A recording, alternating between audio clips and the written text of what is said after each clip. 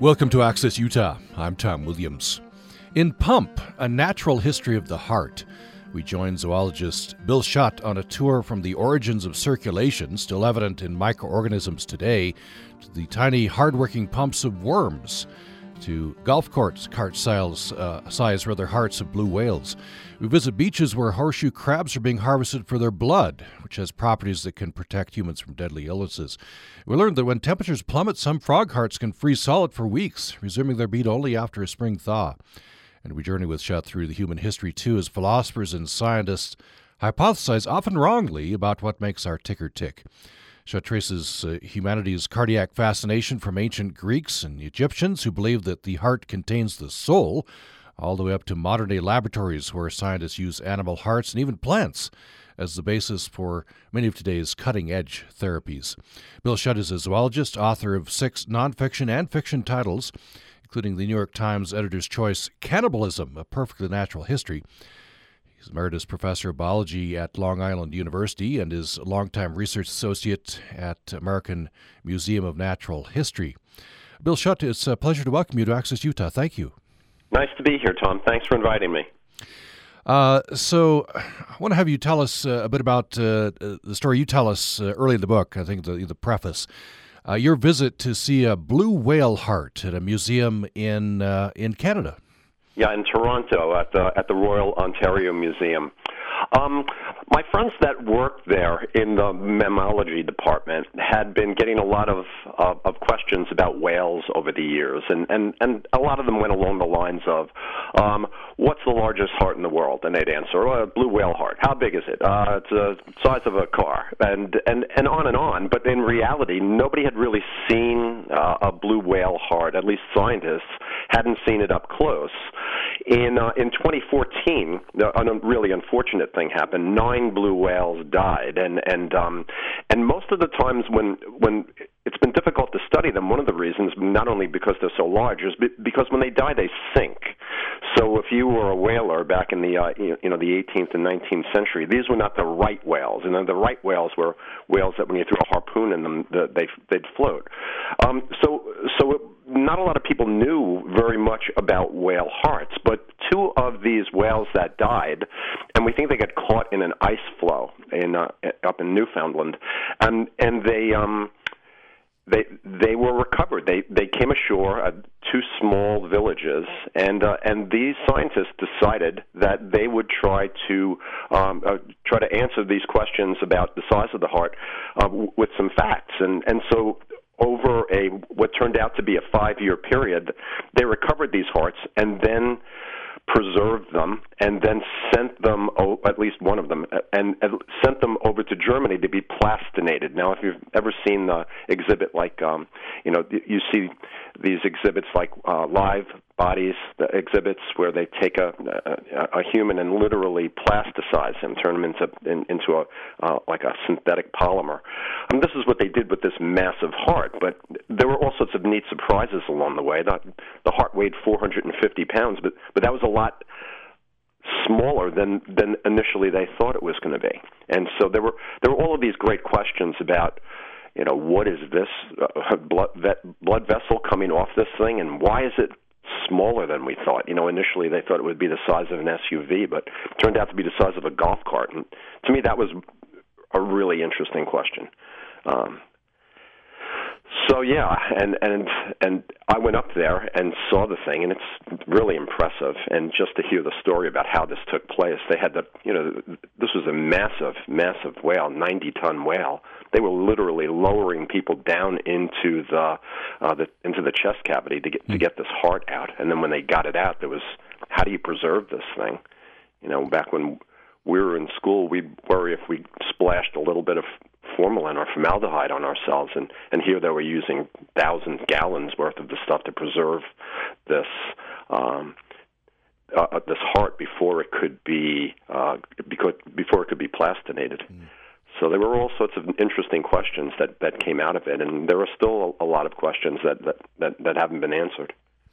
Well, to get into some of those questions, that's amazing. So just a couple of parentheticals right here. So technicians climbed inside the whale, right? Mm-hmm. I guess they had to sever the heart and then shove it out? Is that what happened? Yeah, they had to sever the heart. They had to separate the ribs to get it out. So they had to literally use the equivalent of jackhammers to jack the ribs apart so they could get this heart out. But they were really surprised when the thing came out. If you go to a butcher and you see a beef heart, it sits there. It's got structure to it. It looks like a heart. Same with a human heart. But this thing collapsed, and when I saw pictures of it, it reminded me of a soup dumpling. And so why was that the case? So they've hypothesized that this is because when these whales dive really deeply, sometimes thousands of feet, that the heart literally collapses because of the pressure. So this is something that's evolved over millions of years for these things to be able to dive to those depths. But they were really surprised at the size as well. Yeah. I want to get into that, but you do some asides in the book. That the footnotes are great, and sometimes very funny. So on the way to talking about how they'd removed the heart from this blue whale, you talk about the whale explosions. And it was all in the news for a while there. They'd whales would die. They'd try to transport these whales somewhere, and in the process, I guess, gases build up. Oh yeah, some spectacular. If you go on YouTube and you just look up exploding whales, you'll see stuff that will just completely freak you out. And like you said, these are gases that build up inside, and then in some unfortunate circumstances, people will find a dead whale on the beach and start jumping up and down on it. I have no idea why you might do that, but. They have exploded. Dramatically exploded. One of them while being carted through the streets in a city in China, and just blew pieces of rotten whale all over the block, all over cars, bystanders. Pretty grim stuff. So they were able to, by actually extracting this heart, they were able to answer a question: how large is the heart of a blue whale? Large, right? Actually, size of a car, not as large a car as we thought, but comparatively, small. A small car. I'd say golf cart, about 400 pounds. Oh, I see. Yeah, so smaller than maybe we would have thought. Absolutely, and so the question is why, and what they. So, for example, if you had a 90-ton hummingbird, for example. Something with a really high metabolic rate. Its wings are beating 80 times per second. If you had a 90-ton hummingbird, and you looked at its heart and sort of scaled the heart up to blue whale size, it would probably be around 3,000 pounds. So here is so the whale heart is about 8 times smaller, and the question is why, and we think it has to do with the fact that a hummingbird heart beats at 1,260 beats per minute, and that's in order to supply the muscles that are flapping the wings at 80 times per second, and taking away carbon dioxide and supplying oxygen, And really the only way that you can so we think that that's probably about the limit that a heart can beat is about 1,200. Think about that, 1,260 beats per minute. If you look at the heart as sort of a mechanical device, we think that's about as fast as it could possibly any heart could possibly beat. So the only other way to get more blood to those muscles that are demanding oxygen and nutrients is to increase the size of the heart. So that's why a hummingbird has such a large heart. A whale, on the other hand, its heart is beating maybe 8 times per minute, and so the oxygen demands are far less. So the heart can be smaller. And that's what they hypothesize. Yeah, both those pieces are quite amazing, aren't they? Whales in their own way, and hummingbirds. Just observing a hummingbird, it's just fascinating. Oh yeah, incredible stuff. And if you're looking at mammals, shrews would be the equivalent of that. High metabolism, incredibly high. A shrew is a little mousy-looking thing, but it's really an insectivore, not a rodent. Their hearts are beating at crazy speeds as well, and this is why they do nothing. They eat. They just run around and eat, and then when they're done eating, they eat more. Because they've got to supply the fuel for that high metabolism. And hummingbirds are the same way. That's why they're feeding on, pure energy, literally, is what they're getting out of these flowers. People may be curious about one of the examples we used in the introduction, which, by the way, is furnished by your publisher, so they found this fascinating. So frog hearts, they can freeze solid and then resume beating. Yeah, if you were to take, I mean, we've all seen these terrible pictures or heard stories about people who freeze to death, and they're literally, that they die from being frozen. There are some ways around that in the animal kingdom. One is to sort of move away from the area that's cold. Right, bats do that around here in New York. They will migrate to places where they can get insects and where it's not cold, or they hibernate. They slow down their metabolic rates. But really, one of the most extreme examples is a frog that's found in places like Canada. It's a wood frog, and what this thing does is, the problem with your body under cold temperatures is that when the water freezes in your cells and your tissues, it literally forms these sharp, jagged edges and tears up the tissue, tears up the cells. And frogs have a way to release a substance that causes water to leave their cells and tissues and accumulate in areas where it's not going to be a problem, like their abdominal cavity. So if you were to open up one of these frozen frogs, and it looks like a slushy inside its abdomen, but that ice has not formed in a place where it's going to cause a problem. So then when the temperatures warm up, the ice melts, the water moves back into the tissues and cells, and the frog hops off slowly at first. That's amazing. I want to have you talk a little about invertebrates. You make a comparison, vertebrates, invertebrates. And invertebrates, the blood, the circulatory system works in a very different way. Yeah, I mean, first of all, when you talk about invertebrates, you're talking about a vast number of different types of animals, and many of there are many different types of circulatory systems.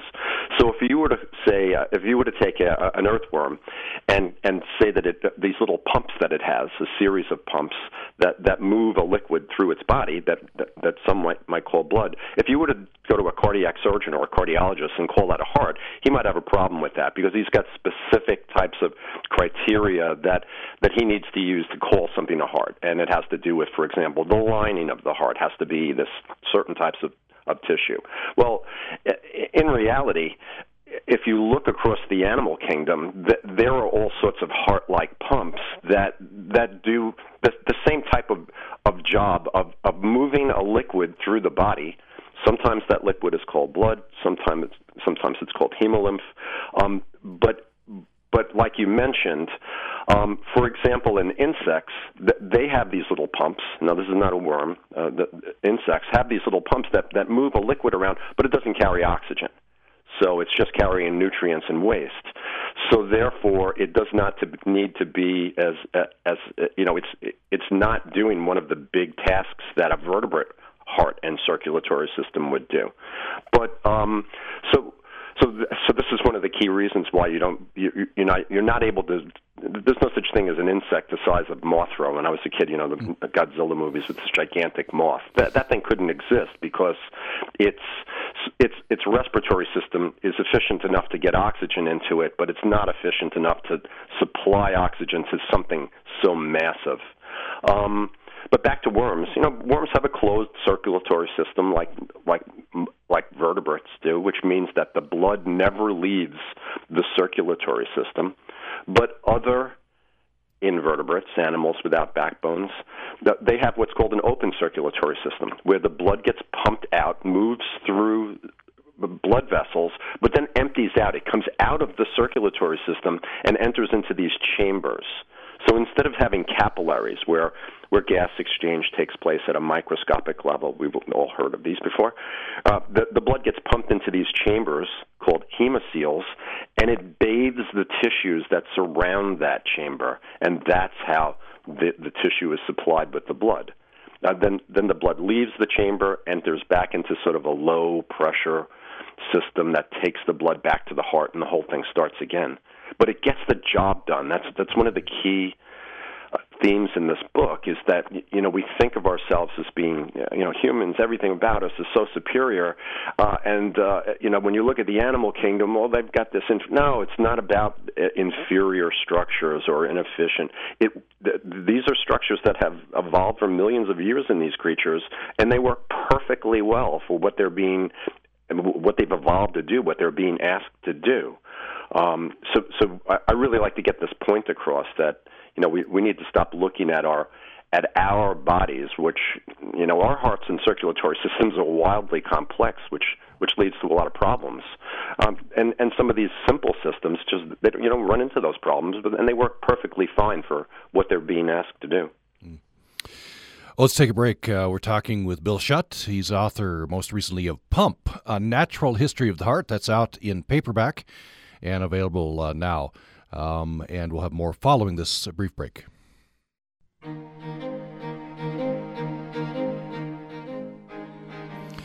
Thanks for listening to Access Utah. I'm Tom Williams. We're talking with Bill Schutt. He is a zoologist, author of 6 books, including nonfiction and fiction. And the latest book is Pump, A Natural History of the Heart. That is out and available now. So, Bill Schutt, you, very interesting, you review, it ends up being kind of a review, at least in this area, of the scientific process as it worked. The scientific process bumps along, right? And so there were a lot of wrong theories about how the heart and the circulatory system work. I'd like to have you talk a little bit about Galen. This is the if people don't know, you can explain, but this is the 4 humors, right? And yeah. Well, he cribbed that from the Greeks, who cribbed it from the Egyptians. So really, Galen gets he gets pegged with the 4 humors: blood, yellow bile, black bile, and phlegm, as being these substances that are incredibly important with regard to just about everything you can think of. But he really didn't come up with it. He was influenced by the Greeks. They were influenced by the ancient Egyptians. The Egyptian medical information was really held in high esteem by the Greeks, and then the Romans picked it up. And Galen was a first-century Roman physician and philosopher. And it's really impossible to understate his impact because he wrote about 3 million words that were preserved, and we're not positive whether he wrote them all or it was his followers. But in any event, he was not able to do work on the human body because of laws that existed. So he did a lot of his writing about animals. And basically, so this is how the human body works, and got a lot wrong. The problem is that Galen's 3 million words were not translated after the fall of the Roman Empire. They were not translated into Latin, which is back then was the language of scholarship. And years and years later, it was translated into Arabic by Syrian Christian scholars, and their translations of Galen reflected the fact that they were Christians. So it really gave Galen's work a Christian flavor that hadn't been there when Galen wrote it. And the church the church in Europe became infatuated with this translation and literally declared that Galen's writings were divinely inspired. And so for approximately 1,500 years, this had devastating consequences because you could not really experiment. You could not. You'd have to worry about being persecuted if you were to come out and say anything about the human body that was contradicted Galen, and so all sorts of stuff dragged on and caused the fields of medicine to sort of stagnate for. The number I use is around 1,500 years until we started to move away from him and experiments started to be done, and people actually came out and said, well, Galen might have been wrong about the fact that we should bleed these people in order to cure them. I was going to ask you, is this where bleeding comes from? I'll just preface this by saying I read a lot of biographies, and through certain periods, you get to the part where the subject of the biography gets sick, and oh no, they're going to come in and bleed him or her, and that's not going to go well, right? Yeah, I mean, the one that I keep going back to is George Washington. He wasn't president anymore. In 1799, he had a sore throat, and they wound up bleeding about 40% of the blood from him over the course of a 24-hour period. He wound up dying. And so I always found that story fascinating because it was so well documented. And when I got to the end of the story and I read, well, they had a hearing about his death the next year. So I'm thinking to myself, all right, well, here's where they nail these guys who bled him so extensively. And when you read it, you're reading things like, oh, well, they should have they did mess up, but they should have bled him closer to his throat, or they should have packed his feet with bags of salt, and they should have given him more emetics. So and you're going, well, these are the top physicians of the time, and this is what they believed. This was in their mind the height of the fields of medicine. This was arguably the most famous person in the world, and they were interested in what happened, why he passed away. But to me, this was the state of affairs back in, this is the early 19th century, late 18th century, and that continued on, and a lot of it had to do with the fact that the church had a real grasp on what could be written and what could be practiced. Before we get to later on in the program, we'll talk about a little bit about cutting edge research and what scientists have gotten right. Is there anything that stands out to you that the scientists got wrong? There's a lot there, right? But oh boy, geez, what they got wrong? Well,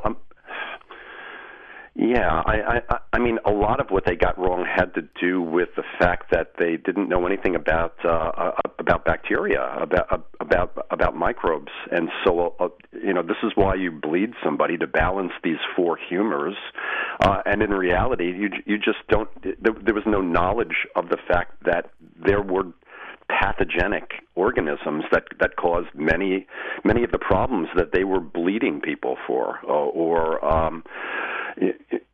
seeking to balance these humors in ways that just made no sense if you look at it nowadays. But I mean, to me, that's the one that really jumps out. Is we just didn't have it. We didn't have microscopes, and we didn't really know that there were disease-causing organisms.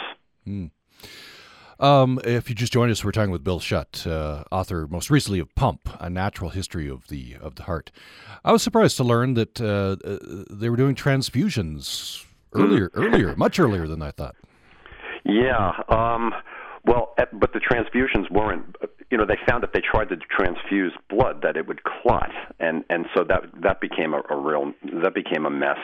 So they would transfuse the material that they thought would be helpful. So they transfused milk. They transfused beer, ale, wine. These are things that were transfused, and then once they started to have blood transfusions, they had no idea about blood typing. The ABO blood groups weren't figured out until the early 1900s. And so, this was a real crapshoot. If you were transfusing the blood from a donor into a recipient, if the blood was not compatible, if the blood type was not compatible, you were going to probably kill that person.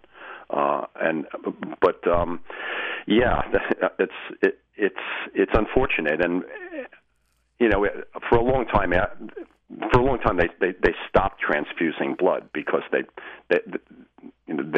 saw the consequences. They just didn't know how it happened.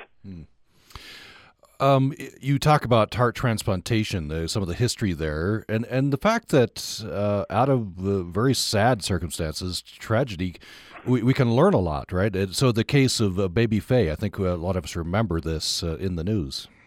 Yeah, I just found this story to be heartbreaking and fascinating at the same time, and a lot of it was tragic, but positive came out of it. And this was 1984, and a physician by the name of Dr. Leonard Bailey, who was a pediatric cardiothoracic surgeon in Loma Linda University Hospital out in California. He had been doing experimenting with transplants from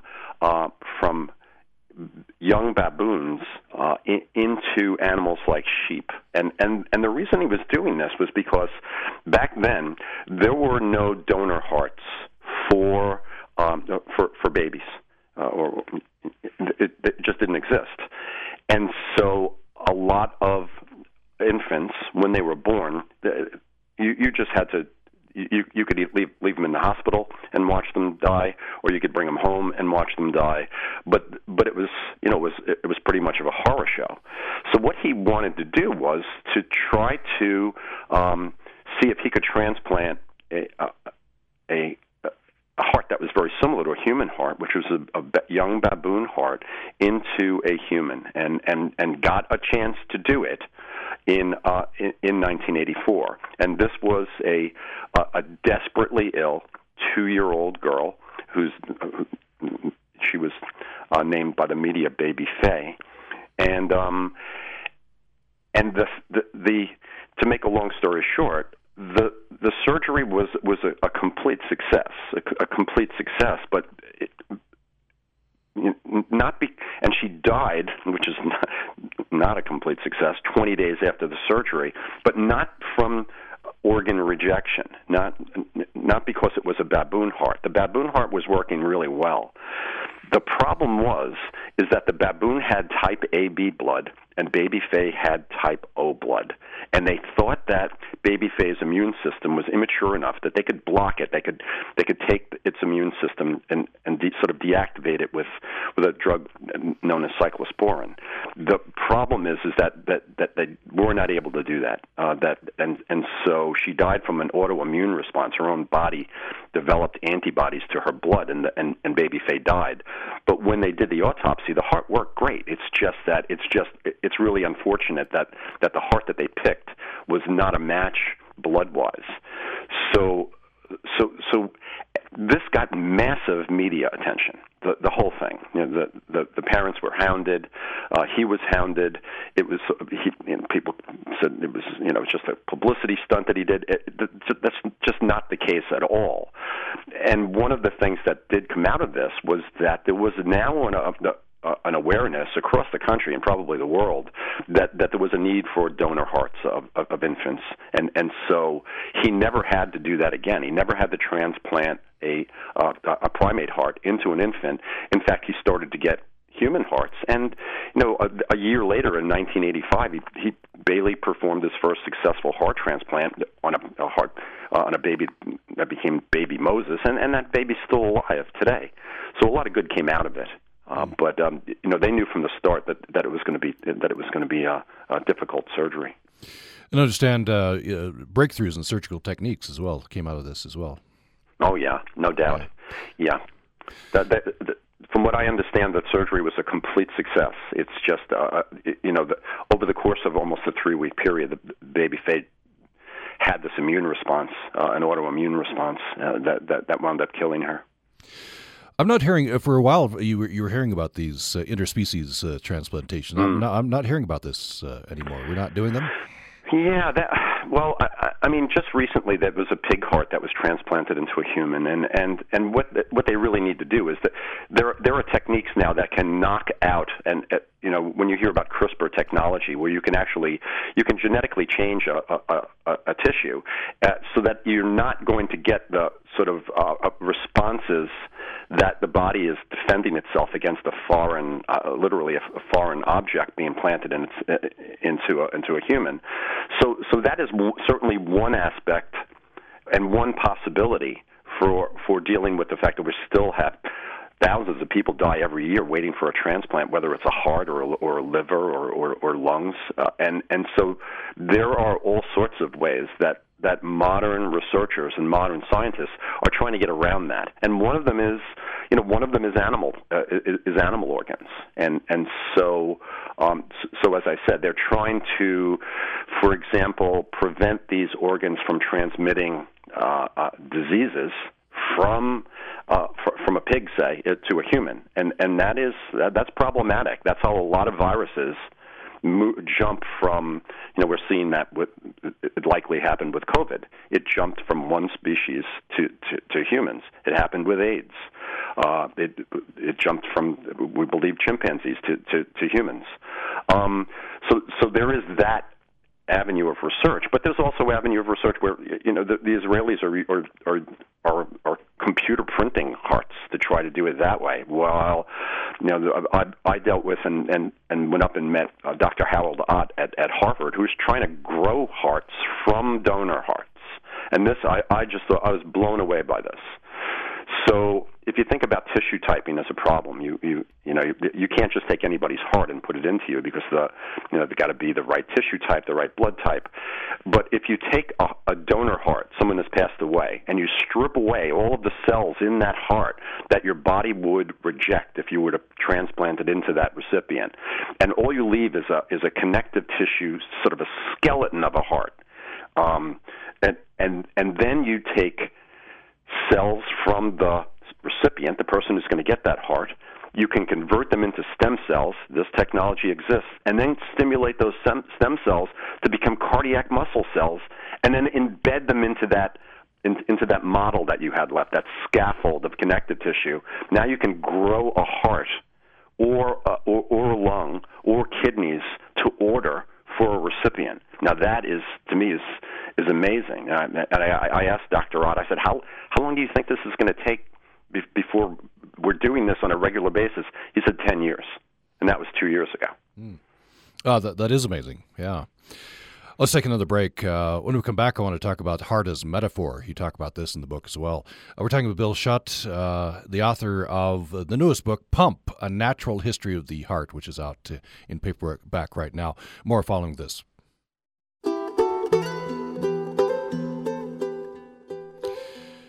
You're listening to Access Utah. Our guest for the hour today is Bill Schutt, a zoologist, author, and author most recently of Pump, A Natural History of the Heart. So, Bill Schutt, as I teased before the break, I want to have you talk about this metaphorical understanding of the heart, the idea that the heart is the seat of emotions, right? The soul, intelligence. When did this start? How far can we trace this back? We think that this idea of cardiocentrism originated with the ancient Egyptians, and they didn't really think much of the brain.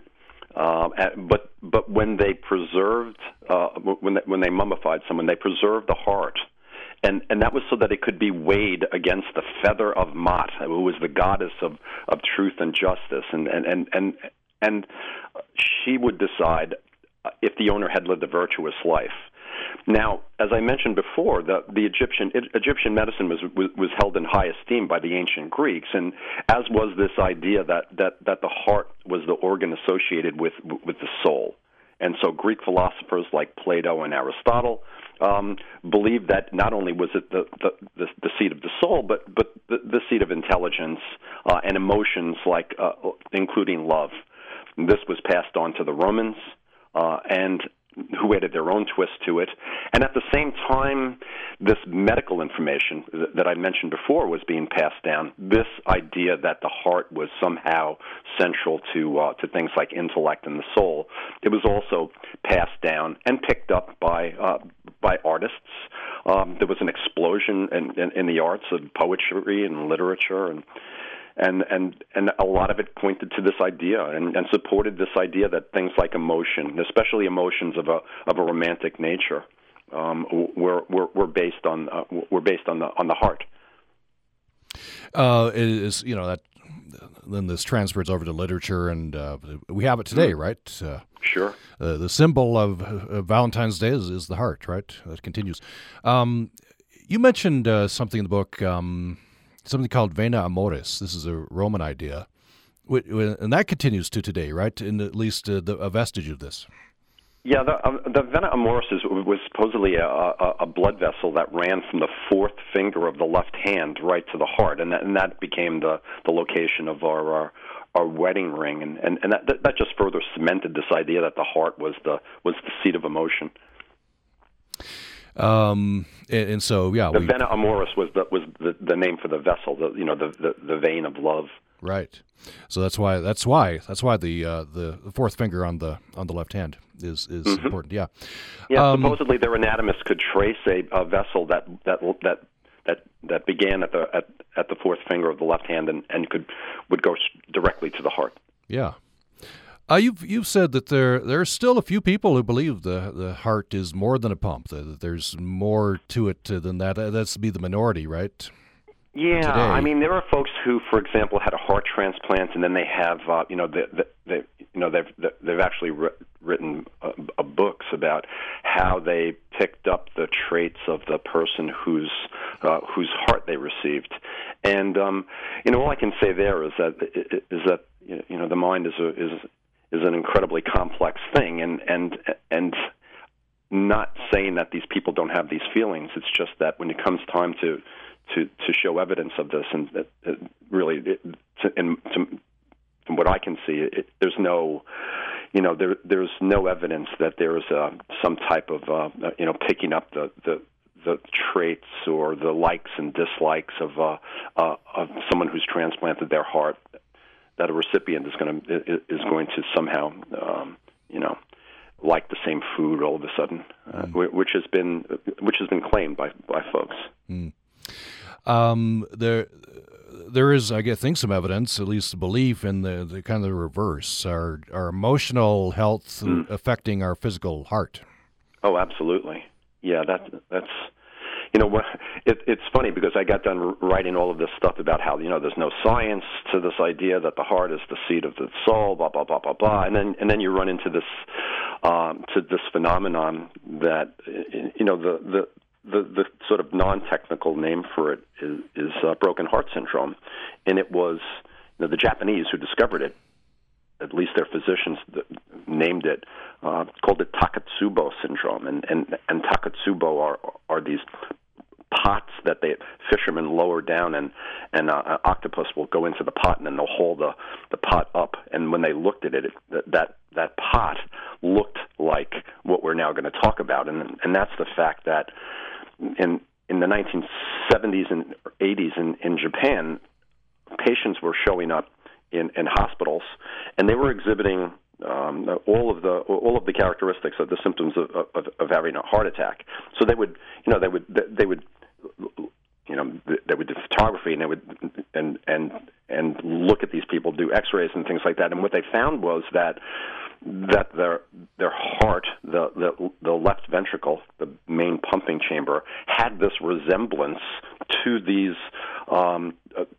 octopus pots, and so that's where Takotsubo syndrome came from. But the thing is that all of these, the majority of these patients were all women, and they had all recently experienced something incredibly emotional, like they lost a husband, or they lost a job, or they lost their house.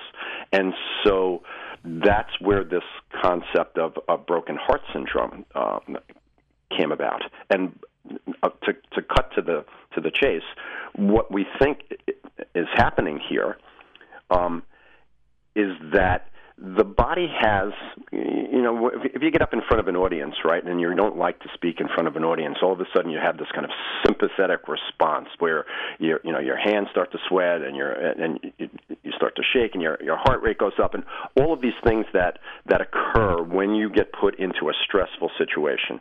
I used to tell my students in an auditorium, if a bear breaks through that door and starts running down the middle of the auditorium, you're going to have these physiological responses. Everybody's, your pupils are going to dilate to let more light in, to, in a sense, tell your brain how I can get out of here as quickly as possible. Blood will be pumped to your limbs. Your heart rate will go up. Your respiratory rate will go up. Well, these are the things that happen in a stressful situation. But then when you see that it's a bear, it's actually a guy dressed in a suit, then all of this stuff sort of all of this sort of backs down and shuts down. So your heart rate goes back down, and all of these things that take place. Your digestive system starts to digest your Cheerios again, rather than sending all that blood to either your brain or your legs. And what we think is going on with these victims of broken heart syndrome is that sort of turning off the sympathetic nervous system does not happen, and so they're getting stress hormones pumped into their blood for long periods of time, and those do damage. Now, the good news is that this usually passes after a couple of months, and so it is it's a disease that is still being examined, and we don't have all of the answers, but we do believe that it's because of an overproduction and a long production of stress hormones that are usually not produced for such long periods of time. Before we leave this idea of the heart as the center of emotions, I just want to pass on. This is very funny. You've posed some ideas of say literary titles. If we had the brain as the center of emotions. For one example, I like a lot. Joseph Conrad's masterpiece would be called Brain of Darkness. It doesn't work quite as well. Yeah, we're going to leave the artists alone, and I don't think scientists really don't have a problem with that. That's right, yeah. By the way, if you just joined us, Bill Schutt is with us. He's author most recently of Pump, A Natural History of the Heart. I'd like to talk about 7 minutes or so left. I'd like to talk about a couple of ethical considerations. And one is testing of animals, right? There's a movement away from that. One example is the case of horseshoe crabs. Why don't you tell us about this? Yeah.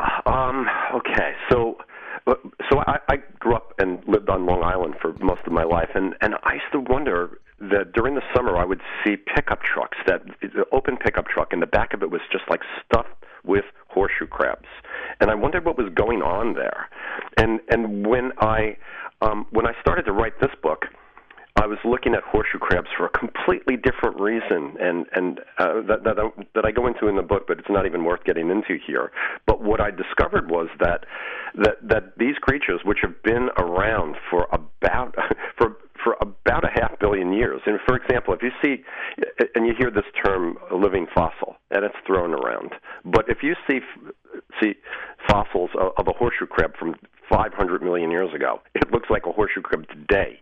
So this is a real card-carrying living fossil, and what was discovered was that they have in their blue blood a substance that clots when they come into contact with certain organisms like certain types of bacteria. And you got to think about how a horseshoe crab makes its living, just sort of plowing like a little helmet through the muck for its entire life, unless they come up towards the shore once a year, and then they mate, and then they go back down into the deeper water, and they're plowing through the muck.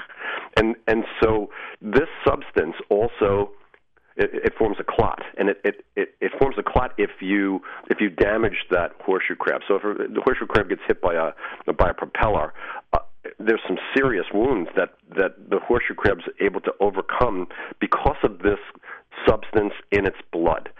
And scientists in the 1970s discovered that if you were to isolate this substance from horseshoe crab blood, that it would clot in the presence of endotoxins, of substances that are produced by bacteria like E. coli, under this big heading of gram-negative bacteria. And E. coli is probably the one that people are most familiar with. And these are bacteria that are they're found in if you go to a hospital, right, and they're going to sterilize equipment, they're going to sterilize bedding, all of these things that are sterilized. When you sterilize a material that has these bacteria on it, you will blow them apart. You literally explode these little bacterial cells. They release, as it's really part of their cell, these substances that we call endotoxins, because if they get into our circulatory system, they can kill us. And so tests have been developed with this substance that has been isolated from horseshoe crab blood, so that you can test catheters, or you can test batches of medicine, or you could test surgical equipment for the presence of endotoxin. And so industries have developed that harvest these horseshoe crabs. Unfortunately, a lot of the times when they come into shallows to mate, and then bleed them, and then by law they're supposed to be released, but studies have shown that many, many, many of them die. So in a lot of places now, horseshoe crabs are now endangered because of the fact that that they're being, in a sense, overused and over-harvested. And, we think there's a way around that. There are ways to produce this substance now without having to drain horseshoe crabs. But unfortunately, this was just starting to get popular when COVID hit. And then, you go back to your tried and true techniques, and these were all of these places that were selling this substance that was derived from horseshoe crabs. And so that the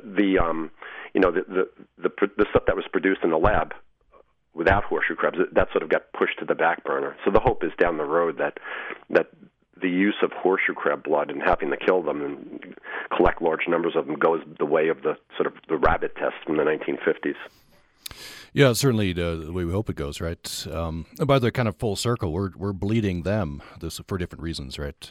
Yeah. But and then releasing them, I get hope springs eternal, right? You think, okay, you can bleed them, put them back, and it'll be fine, but apparently it's not, right? So no, just. It's pretty sad, and I go into it in the book. It's not like they're taking a certain amount of blood. They hang these things upside down and then let blood drip into a bottle until they stop bleeding, and then these things are getting carted around without refrigeration. There's no water, and then they get thrown back in the ocean with 40% of their blood drained out. It's no surprise that a lot of them die. Mm.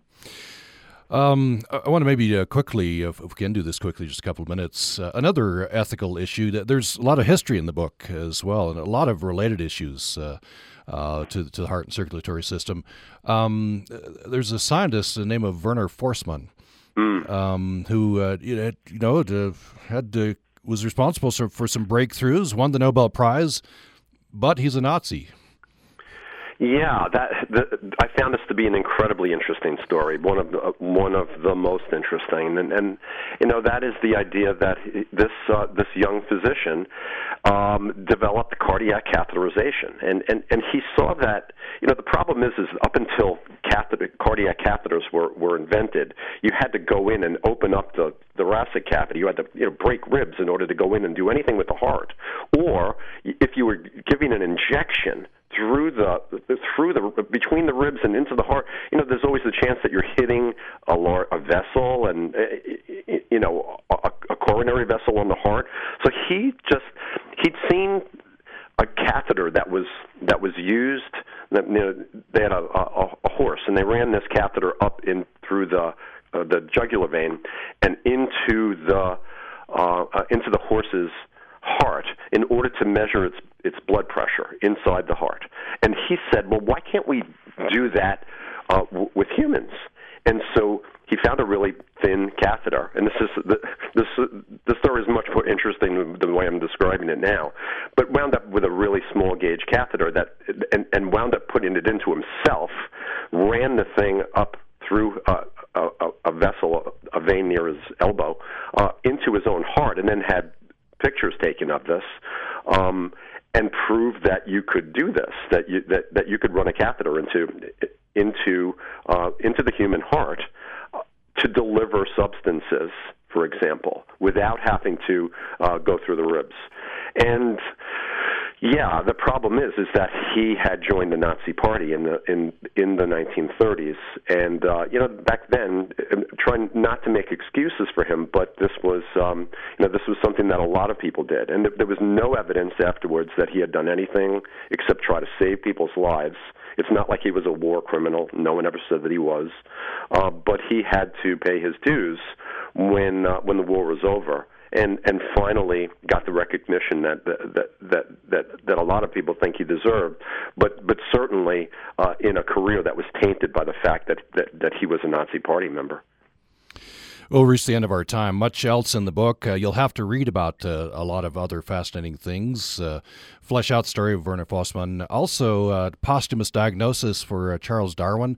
There's a lot of interesting stuff in the book. The book is called Pump, A Natural History of the Heart, the latest from Bill Schutt, and it's out and available now. Bill Schutt, thank you so much for the conversation. A pleasure to talk to you, Tom. Take care. Take care. And thanks, everyone, for listening to Access Utah Today.